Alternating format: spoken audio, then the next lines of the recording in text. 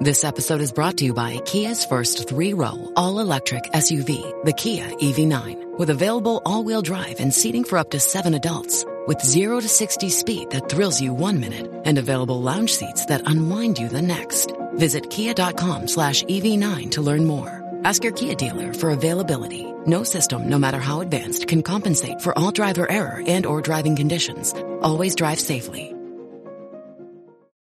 Hey guys, it's Jess, and I have a quick note for you. What you're about to hear is the first half of our Zoom live show, which we did in coordination with Caveat at the end of last month. It features facts from Rachel as always, and also myself and Claire. You'll also hear Stan Horacek and Prabita Saha chime in too, since they were also on the live stream.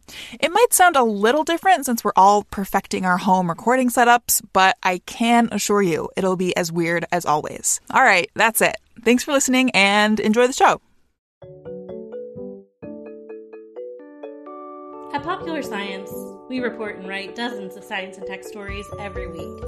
And while most of the interesting things we find end up in our articles, there are lots of other weird facts that we just share around the office. So we figured, why not share those with you? Welcome to The Weirdest Thing I Learned This Week, a podcast from the editors of Popular Science. As I said before, on The Weirdest Thing I Learned This Week, we start by each offering up a little tease about some kind of fact or story that we found in the course of reading, writing, reporting, etc., and decide which one we absolutely have to hear more about first. Claire, why don't you start with your tease? Yes, I would love to. So, if you take too much of a migraine medication, it can turn your blood green. Green? Yeah. That's wow. the color I would expect from blood. Speaking for a friend, not for me. It is March. There are a lot of colors closer to red that I would guess. Yeah. Mm-hmm. Yeah, it's not before correct. Just green. Okay. There's multiple shades that it could be, yeah. My fact is about the reason why plague doctors used to dress up as scary birds. Totally. Oh my gosh. Did you say birds? Bird fans are delighted. And Jess, what's your tease? So my tease is that I want to talk about how the rarest fish in Animal Crossing is actually one of like the coolest, weirdest fishes in real life. Cool. Ooh, Animal Crossing, topical for these times. Indeed, indeed. So what do we want to hear about first? Now that you mentioned Animal Crossing, I think you have to talk about Animal Crossing. Stan thinks I should go first. I concur. Okay. Well, in that case, I will begin. So I'm sure as many of you know, Animal Crossing has been a pretty big thing lately, but for those who don't, it's the latest version of this game that originally appeared actually back in 2002 on GameCube, which I played. I loved it. I did not think it was going to get this big, but yeah. So that one was called Animal Crossing Population Growing. And this new one is for the Nintendo Switch, and it's called Animal Crossing New Horizons. And there have been a handful of games between those two, but the basic gist is that you're a human and you go to live in this village with a bunch of animals that you make friends with. And there's this one animal named Tom Nook, a very controversial figure, one might say.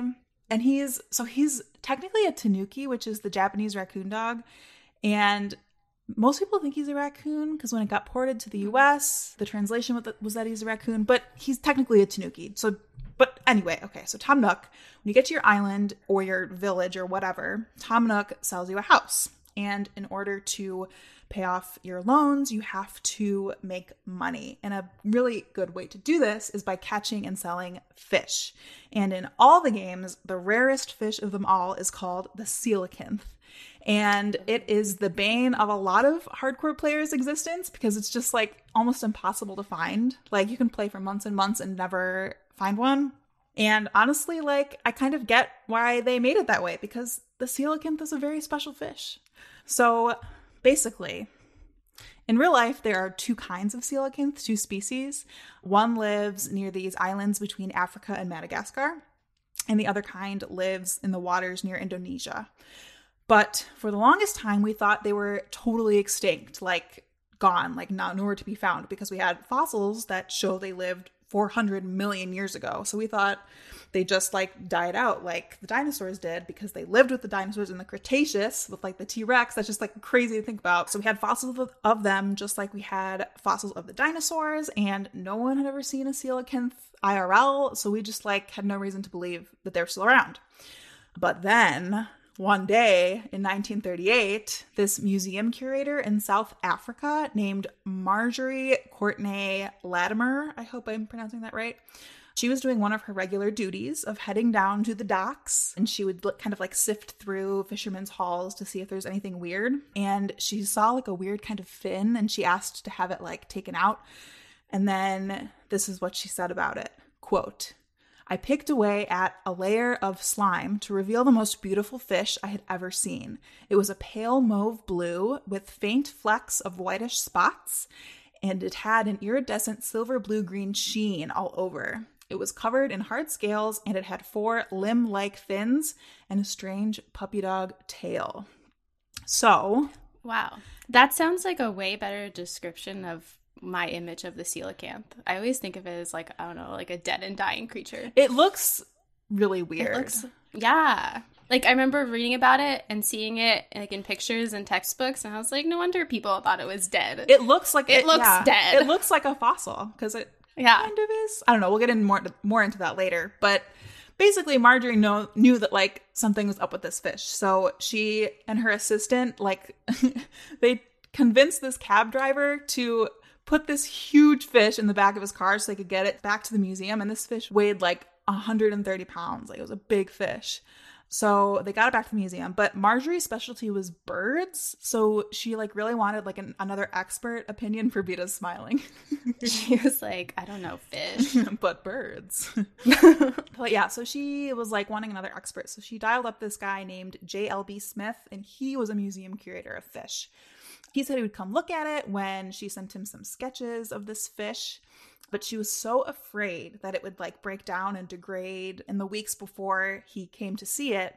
So she tried to get the hospital morgue to store it so that it wouldn't like break down, but they said no. Yeah. They were like, hell no. Yeah, I guess that's maybe fair. But so she got it taxidermied instead.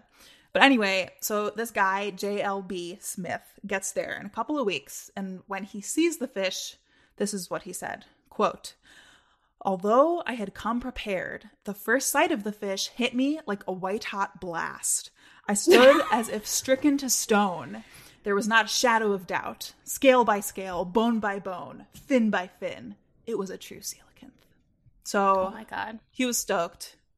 And honestly, like, it is like so crazy to think about. It's basically like finding a living dinosaur today. Like, people thought it was extinct for 66 million years. So, I mean, but the coelacanth lived and it evolved. And then they named the genus of the coelacanth Latimeria after Marjorie Courtney Latimer, who discovered it, which I thought is a nice touch. But yeah, so back to that living fossil thing. Like, a lot of people say the coelacanth is a living fossil, but it's actually not a super great term because the coelacanth has evolved at least a little bit in the last 66 million years. So it's not like exactly like it was back then. And researchers at MIT and Harvard's Broad Institute found this out when they sequenced its genome. But I will say they found the coelacanth evolves much slower than other fishes do.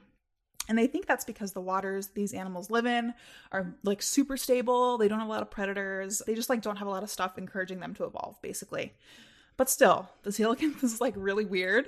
So here are some lightning round facts.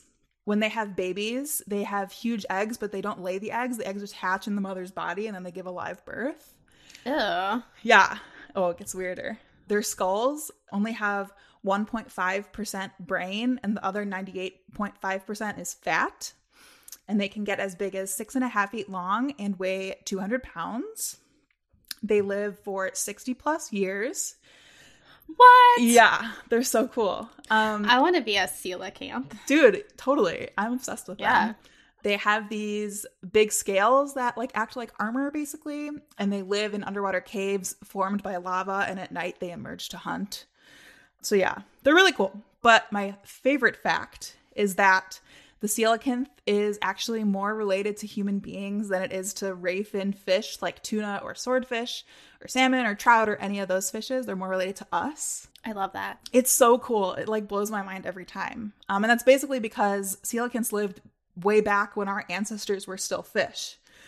So basically the coelacanth's cousin was the first tetrapod that ever got out of the water and evolved into mammals. So while the coelacanth stayed in the water and evolved and then into the Latimerian coelacanths that we know today. And while all that was going on, some other distantly related fish evolved into tuna and tilapia and pufferfish and all that stuff. I love that. Isn't it crocodiles who are like more closely related to birds than like any other reptiles? I don't know. Because they're from the like, it's the same situation where they were from the branch where like reptiles split off and then you had birds, but like there's the crocodile that's like up here and then all the other reptiles down here. I think that's right. But it's so funny because then you see, I remember being at some kind of lecture where there was a picture of a crocodile with a bird on its head and it was like cousins. That's really cute. So a coelacanth can't eat a human and a human can't eat a coelacanth. That's the rule, right? Yeah, that's the rule. I actually came across the fact that if you eat a coelacanth, they have so much like oil and fat content that it gives you really bad diarrhea. The coelacanth's revenge. It's exactly the coelacanth's revenge. I love that. But yeah, so basically that's my ode to the coelacanth. And I think it's understandable now why Animal Crossing makes it so hard to catch. But if you do want to try and catch it, I mean, seasoned Animal Crossing fans know this already, but I'll give some tips regardless. You can only find it when it's raining or snowing and only in the ocean. And its shadow is a little longer and bigger than a sea bass. The sea bass. I hate the sea bass. I hate the sea bass. It's just so common, and it's like a big fish, so you think it's going to be something really cool, and it's just the sea bass, and it sells like for next to nothing, and they're everywhere, but it's fine. Oh, wow. It's fine.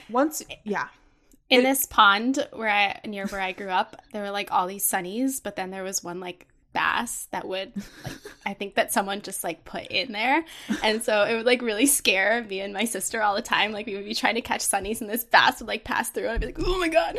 Oh my god. So yeah, I always thought bass were really cool, so that really depressed me right there. But it's okay. Maybe I should give the sea bass more credit then. Yeah, for sure. I have a taxidermied bass in my hallway. Really? Wow, we have so much bass content. Bass fans. Well, one of our sister publications, for those who don't know, is Field and Stream, and we share an office with them, and there used to be a lot of taxidermy around. And I was given the bass, and then I felt like I could never get rid of the bass. So I have it forever now. That's great. I also want to point out that this story is very uplifting. It's like researchers thought that it was extinct for so long, and now totally it exists. Now it's in a video game. Yeah. Have you caught one, Jess? No, I haven't. I guess I'd hear about it on Twitter or some other You social would. media. You would. Definitely see screenshots. We'll all know as soon as Jess catches one. The world will know. We're going to take a quick break, and then we'll be back with more facts.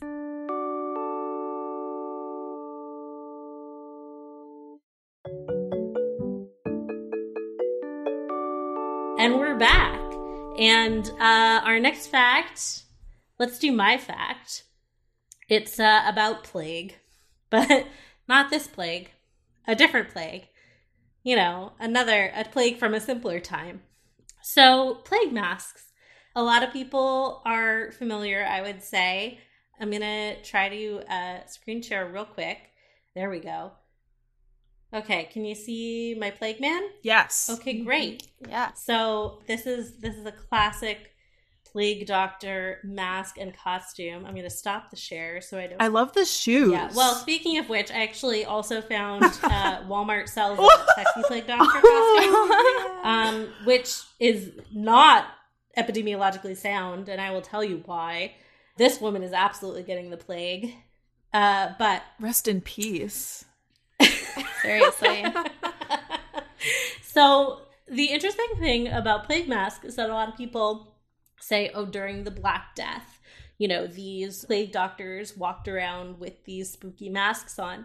And I found a lot of actually articles being like, it wasn't actually a thing during the Black Death, but rather during the follow-up influx of the bubonic plague some 300 years later.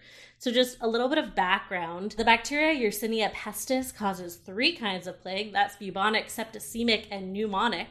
But bubonic plague is the one we talk about usually when we say the plague. And it's an infection of the lymphatic system that causes swellings known as buboes, which sounds so much more fun than it is.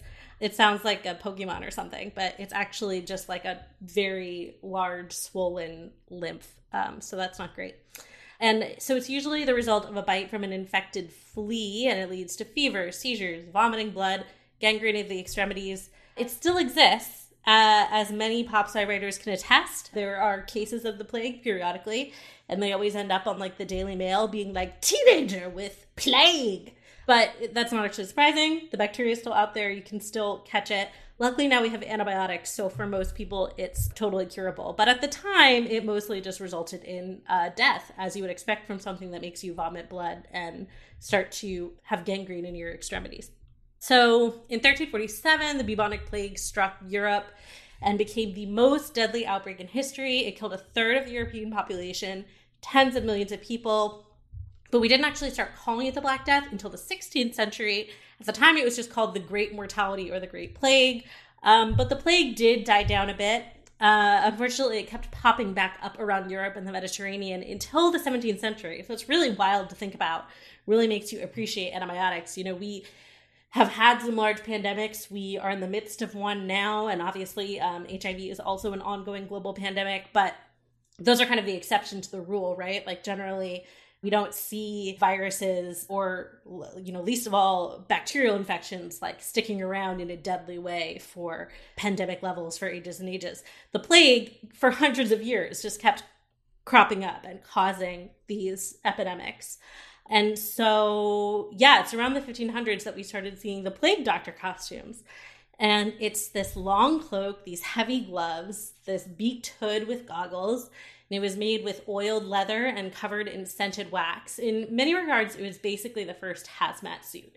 It was designed to like completely cover your skin, like block the air from coming in. So you were just kind of in your own waxed leather bubble that probably smelled very sweaty.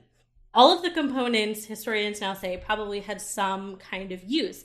They always had like a stick, which just makes them look more like kind of like a harbinger of death, because they're like hobbling around on their stick like a scary old death bird. But historians think that that was actually to allow physicians to point out symptoms or buboes by making gestures and pointing without putting their hands close to the patient. They would also use it to remove clothes from a sick patient or to shove away sick patients if they were crowding. Wow, I want one of those for today. So many people get too close to you. Yeah, I feel like just the mask alone will keep people away. I don't know. It's New York. I feel like if you walked around in a plague mask, people would just think you were coming from like Sleep No More or something. But you'd end up in a lot of Snapchats is what you'd end up with. Yeah, absolutely. Well, and apparently a lot of physicians even claimed that they could take a pulse. Like they could feel a pulse from the end of this long stick, which I think that's fake.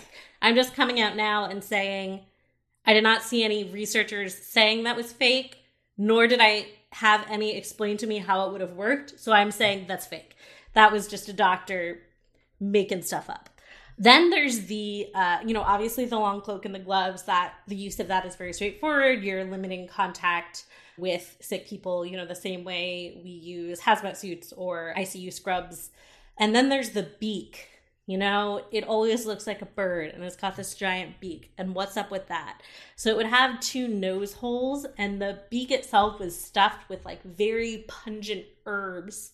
Examples I found included wormwood, which is what absinthe is made of, ambergris, which is this waxy, fatty stuff made by whales that's used in perfumes a lot. So cool. It's got a very like intense musky smell. Jess doesn't like it. No, I do like it. It's really cool. Okay. Sorry. I was trying to keep my excitement to a minimum. Contain it. They would also use bariac, which was like an ancient medicinal compound of more than 55 herbs and other components like viper flesh powder, cinnamon, myrrh, and honey.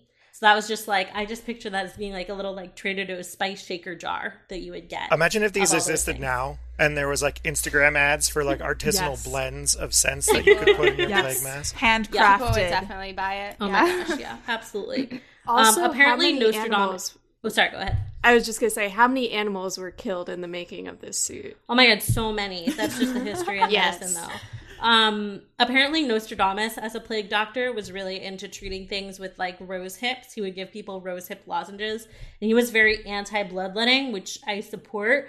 But giving people rose hip lozenges to cure their bubonic plague is not like better. too far in the other direction. Oh, and apparently some people would just shove their beaks full of sponges soaked in vinegar, which seems like the cheap option when everything else smells so nice. But the idea was that the air would come through the two nose holes and then go through all of these very pungent insertables. And then the air you breathed in would be cleansed. And we're going to get into why they thought that would work in a minute. But I should say it's not actually clear how common these costumes were. Like so many fashion moments throughout history, most of the drawings we have of them are kind of satirical or at least exaggerated. So it's not clear like whether they were actually commonplace. Physicians were generally considered pretty ghoulish because they would actually be hired by entire cities or towns to treat everyone. Because there was some recognition of the fact that you have to like give access to healthcare to even the poors, or the disease will just keep spreading. But physicians were infamous for asking for additional payments once they'd already had a contract. So there are a lot of reasons why people might have either made fun of physicians or just like believed that they dressed in these really ghoulish costumes, even though it was only something that one or two of them did. But it does seem clear that at least a few of them did. There's this quote from a German visitor to Italy during this time that basically boils down to, "We thought it was a joke, but they're really out here dressing like birds." I'm paraphrasing, but that is what the German man said. One definitely serious account we have of the costume is from Charles Delorme, who was a physician in the French royal court in the 1600s. So because of that, many people credit him with the design of the suit because he gave the first like really detailed description of it that we see on record. But there's no proof that this was the first beaked outfit. And in fact, it probably wasn't. So the reason some physicians, who knows how many, were dressing up in this strange fashion is the miasma theory of disease, which was very common before germ theory. We only figured out that germs, meaning microbes, cause disease in the 19th century. So there was a long span of time when like physicians existed. They were trying to treat diseases. They did not understand that they came from viruses and bacteria. And miasma theory was basically the idea that like bad air caused disease. So it didn't spread from person to person, but like you would all get the same disease if you were in the same bad air. And in some ways, it was kind of getting close to being right in the manner of so many medical theories that we talk about on Weirdest Thing. It was a recognition that uncleanliness could lead to the spread of disease. But since germ theory wasn't around, they didn't know what it was about these like filthy, overcrowded cities that made disease spread so easily. It was that the water was full of poop and there were fleas full of plague everywhere. But they figured it was just the stinky smells. Is this also why Ben Franklin airbathed in the nude? I mean, it definitely had something to do with that. Oh, Ben Franklin loved to airbathe in the nude. He thought that baths were too harsh, but that sitting around in the cold air was a better way to get good air. It probably wasn't unrelated. Okay. Sure. You know, if there's bad air, you want to get good air. Yeah, the bad air phrase really made me like slingshotted me back to Ben Franklin airbathing. For listeners who haven't heard our Weirdest Thing episode with Ben Franklin being naked, I'm pretty sure it's something in the title is just Naked Founding Fathers. I believe that's what it is, yes. So you can track it down. It has Nazis at the end. It does. It takes a turn. So miasma theory wasn't all that bad. In July of 1858, there was a heat wave called the Great Stink. And this was in London. And it caused all of the industrial waste and poo in the River Thames to stink even more than usual. And so there was a lot of concern. Even more than usual, meaning even more than usual. It usually stinks. Yeah. For other reasons. Right. And at the time, it was so full of poop all the time. So it always stank. Everyone was just used to it. Got it. But it got really hot, and so it stank more. And so there was a lot of concern. You know, this was right around the time that Pasteur was doing his experiments. We were getting so close to germ theory actually getting figured out, but it was not yet generally accepted that microbes were a thing and that they cause disease. So people were really concerned that the miasma, meaning the like literal visible lines of stink coming off of the river, were going to cause a spread of cholera. Now, that wasn't totally misguided, because your river being full of poop will definitely increase the spread of cholera. And indeed it was. So it actually led to the development of a new sewer system in London, thereby diverting the poop that was causing the cholera outbreak. And they were like, great, we got rid of the bad miasmas. We're doing awesome. But unfortunately, during the 17th century bout of plague, miasma theory didn't do much good. Charles II at one point had the Royal College of Physicians put out a pamphlet of advice on like how to combat the plague. And it mostly just included instructions to like put smelly resins in the street and set them on fire. So it's all relative. Things can seem very uncertain right now, but at least no one's telling us to like light some nice Yankee Candle Company candles. So I think that is great. We've come a long way. I wish I had a way of knowing what people will make fun of us for in 300 years, the way we can now make fun of plague doctor costumes. We're going to take a quick break, and then we'll be back with Claire's fact.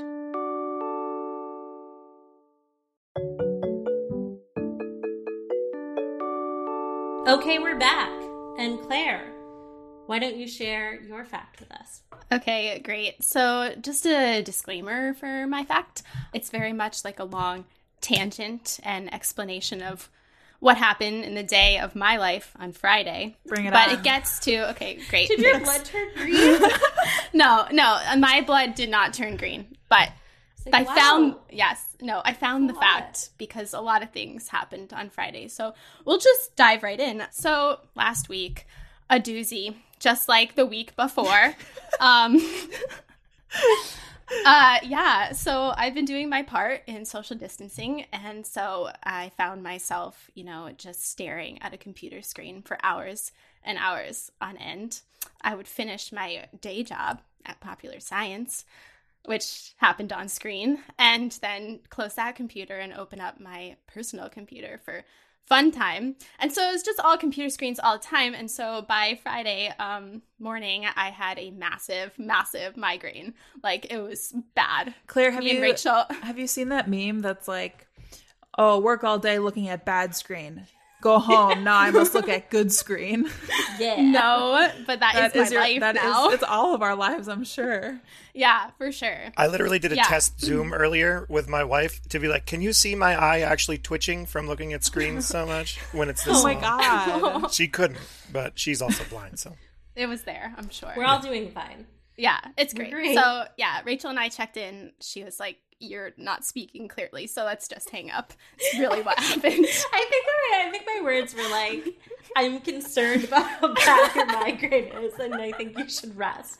But yeah, in as many words. Cool. Yeah. So I did what I usually do when I have a migraine. I took the most brilliant combination of drugs on the planet, known as Excedrin, which is aspirin, Tylenol, and caffeine.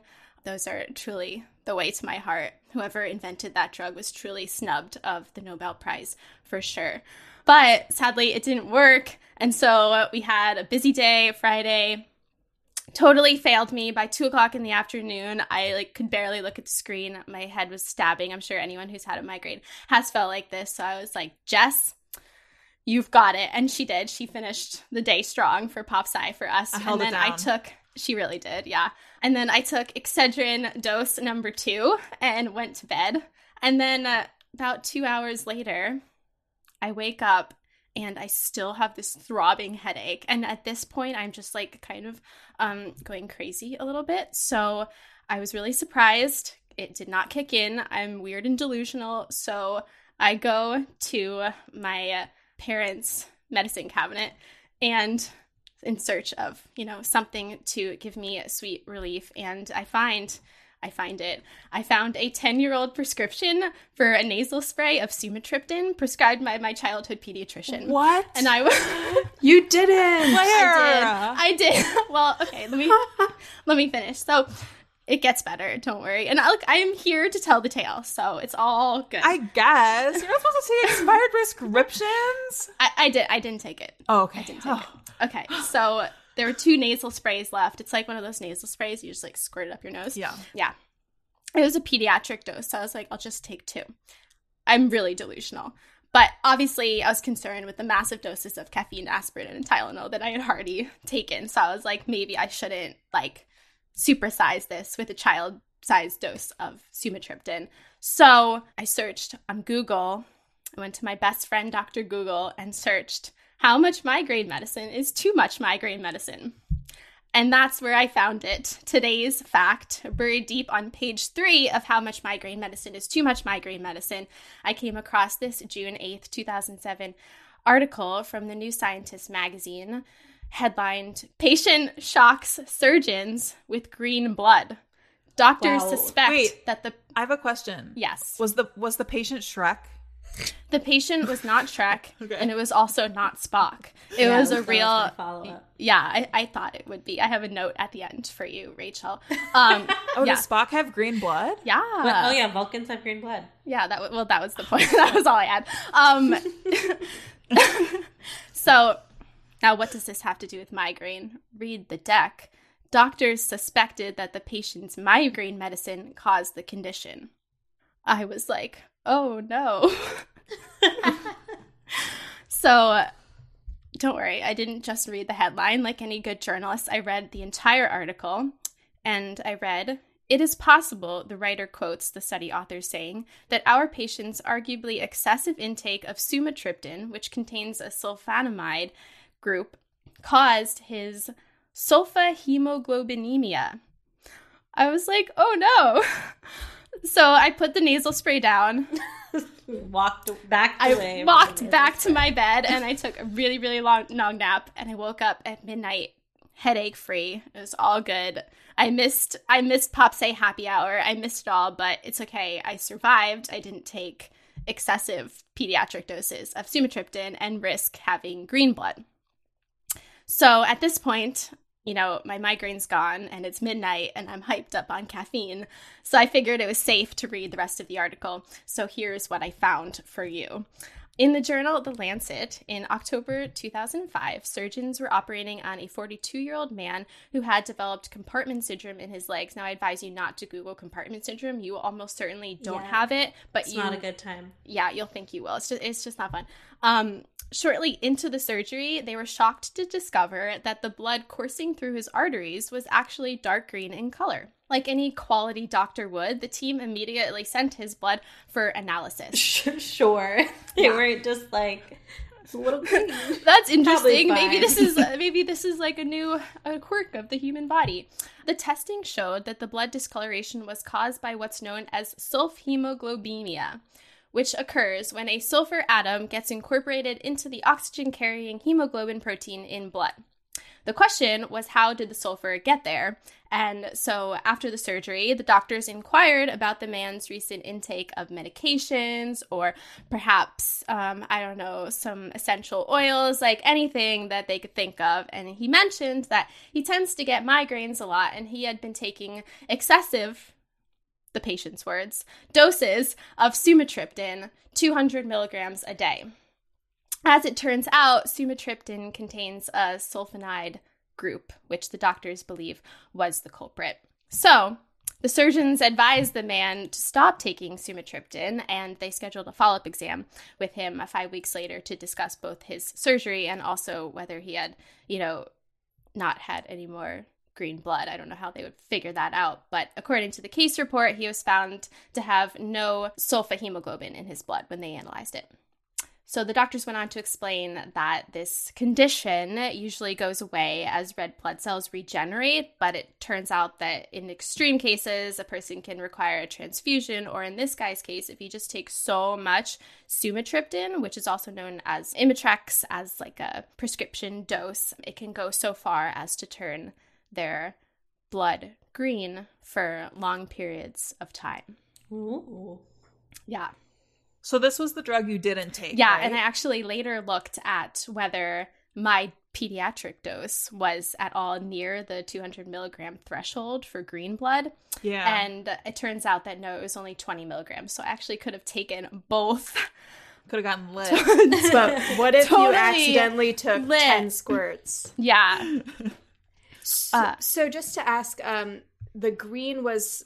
So where does the green come from again? It's when the red blood cell count is too low, and then... Not totally. So apparently there's these sulfa ions in the Imitrex itself, and so when this kind of builds up in your blood, it links to your hemoglobin and it turns it green, whereas normal red blood cells are turned red from the heme from iron.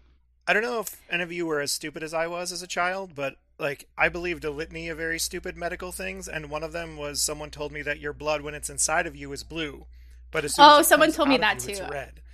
Yeah, I totally believe that. Because you can't. How do you disprove that? It's a perfect argument. You can't. Did you try and test it? Yeah, of course, but it came out. I can't look inside. So yeah, it's impossible to test, so it must be true. The perfect came out. Yeah. Yeah, it also, Claire, this whole thing reminds me of the episode where I talked about different pea colors and how yes, I was thinking of that. Like 11th century physicians would have like a pea wheel that was just like all different colors of pea. And so you would pee and they'd like hold up the jar and be like, let me compare it to my pea wheel. And totally. You can have purple pea if you have porphyria. So I'm sorry if I missed that's this, but fun. was there like a description of the green? Was it like a shocking green? Or just... Yeah, that's a great question. Yeah, that is an excellent question, and I have a definitive answer. It was a dark forest green. That's forest lovely. green. Lovely. Yeah. That's very on trend. Yeah. I love that. I want forest green blood. Same. Well, you can take massive doses of migraine medicine. Would not recommend it. Popular Science and the Weirdest Thing I Learned This Week do not endorse taking massive doses of anything, really. You're right. I shouldn't have said I wanted to do it. Yeah. Don't do it. Thanks, Rachel. If your skin is pale enough, do you think it would actually change your complexion? That's what I was thinking. I already have like green veins like through my skin. Like I can see a lot of veins in my body. So you're a Vulcan. You can see them here. So maybe you are. I'm very pale. So yeah, I feel like if my blood changed color, you would like see it. This is probably a pretty tame St. Patrick's Day for everyone, and we have a whole year until next year's St. Patrick's Day, so I'm not going to recommend I was anything. thinking just really committing to my Spock costume for next Halloween. Just going the distance. Great. What was Claire? Sorry, is your fact complete? Do you have? Yeah, my fact is complete. I had some parting words about not taking massive doses of medication, but you got to that, so I think we're good. Yeah, great minds. We're both just worried about people running off trying to have green blood. Yeah, Turning into don't Shrek. do it. Just follow your doctor's prescription orders always. Absolutely. Yeah. Mm-hmm. So what was the weirdest thing we learned in this part of this week? I like the green blood. Yeah, it's it pretty feels very. good. It plays into my Shrek fandom very well. I had no idea you were so into Shrek, Jess. Me neither. Yeah, usually I hide it. It's coming out a lot today. I don't know what's going on. The quarantine's really getting to me. Yes, it's understandable. Yeah. Yeah, no, I think green blood has it. So Cool. congrats, Claire. Congrats, Thank Claire. you. You did it. Thank you. I did not get green blood though. So Correct. Thank God. Yeah, that's all a relief. The Weirdest Thing I Learned This Week is a Popular Science podcast. We're available on all major podcast platforms, so subscribe wherever you're listening now. And if you like what you hear, please rate and review us on Apple Podcasts. It helps other weirdos find the show. For more information on the stories you heard in this episode, come find us at popsci.com/weird. You can buy our merch, including Weirdest Thing t-shirts, tote bags, and mugs at popsci.threadless.com. The show is produced by all of our hosts, including me, Rachel Feltman, with editing and audio engineering by Jess Bodie. Our theme music is by Billy Cadden. If you have questions, suggestions, or weird stories to share, tweet us at weirdest_thing. Thanks for listening, weirdos. You've worked hard for what you have. Your money, your assets, your 401k, and home. Isn't it all worth protecting? Nearly 1 in 4 consumers have been a victim of identity theft. LifeLock Ultimate Plus helps protect your finances with up to $3 million in reimbursement. LifeLock alerts you to identity threats you might miss. And if your identity is stolen, your dedicated U.S.-based restoration specialist will work to fix it. Let LifeLock help protect what you've worked so hard for. Save 25% off your first year on LifeLock Ultimate Plus at LifeLock.com/aware. Terms apply.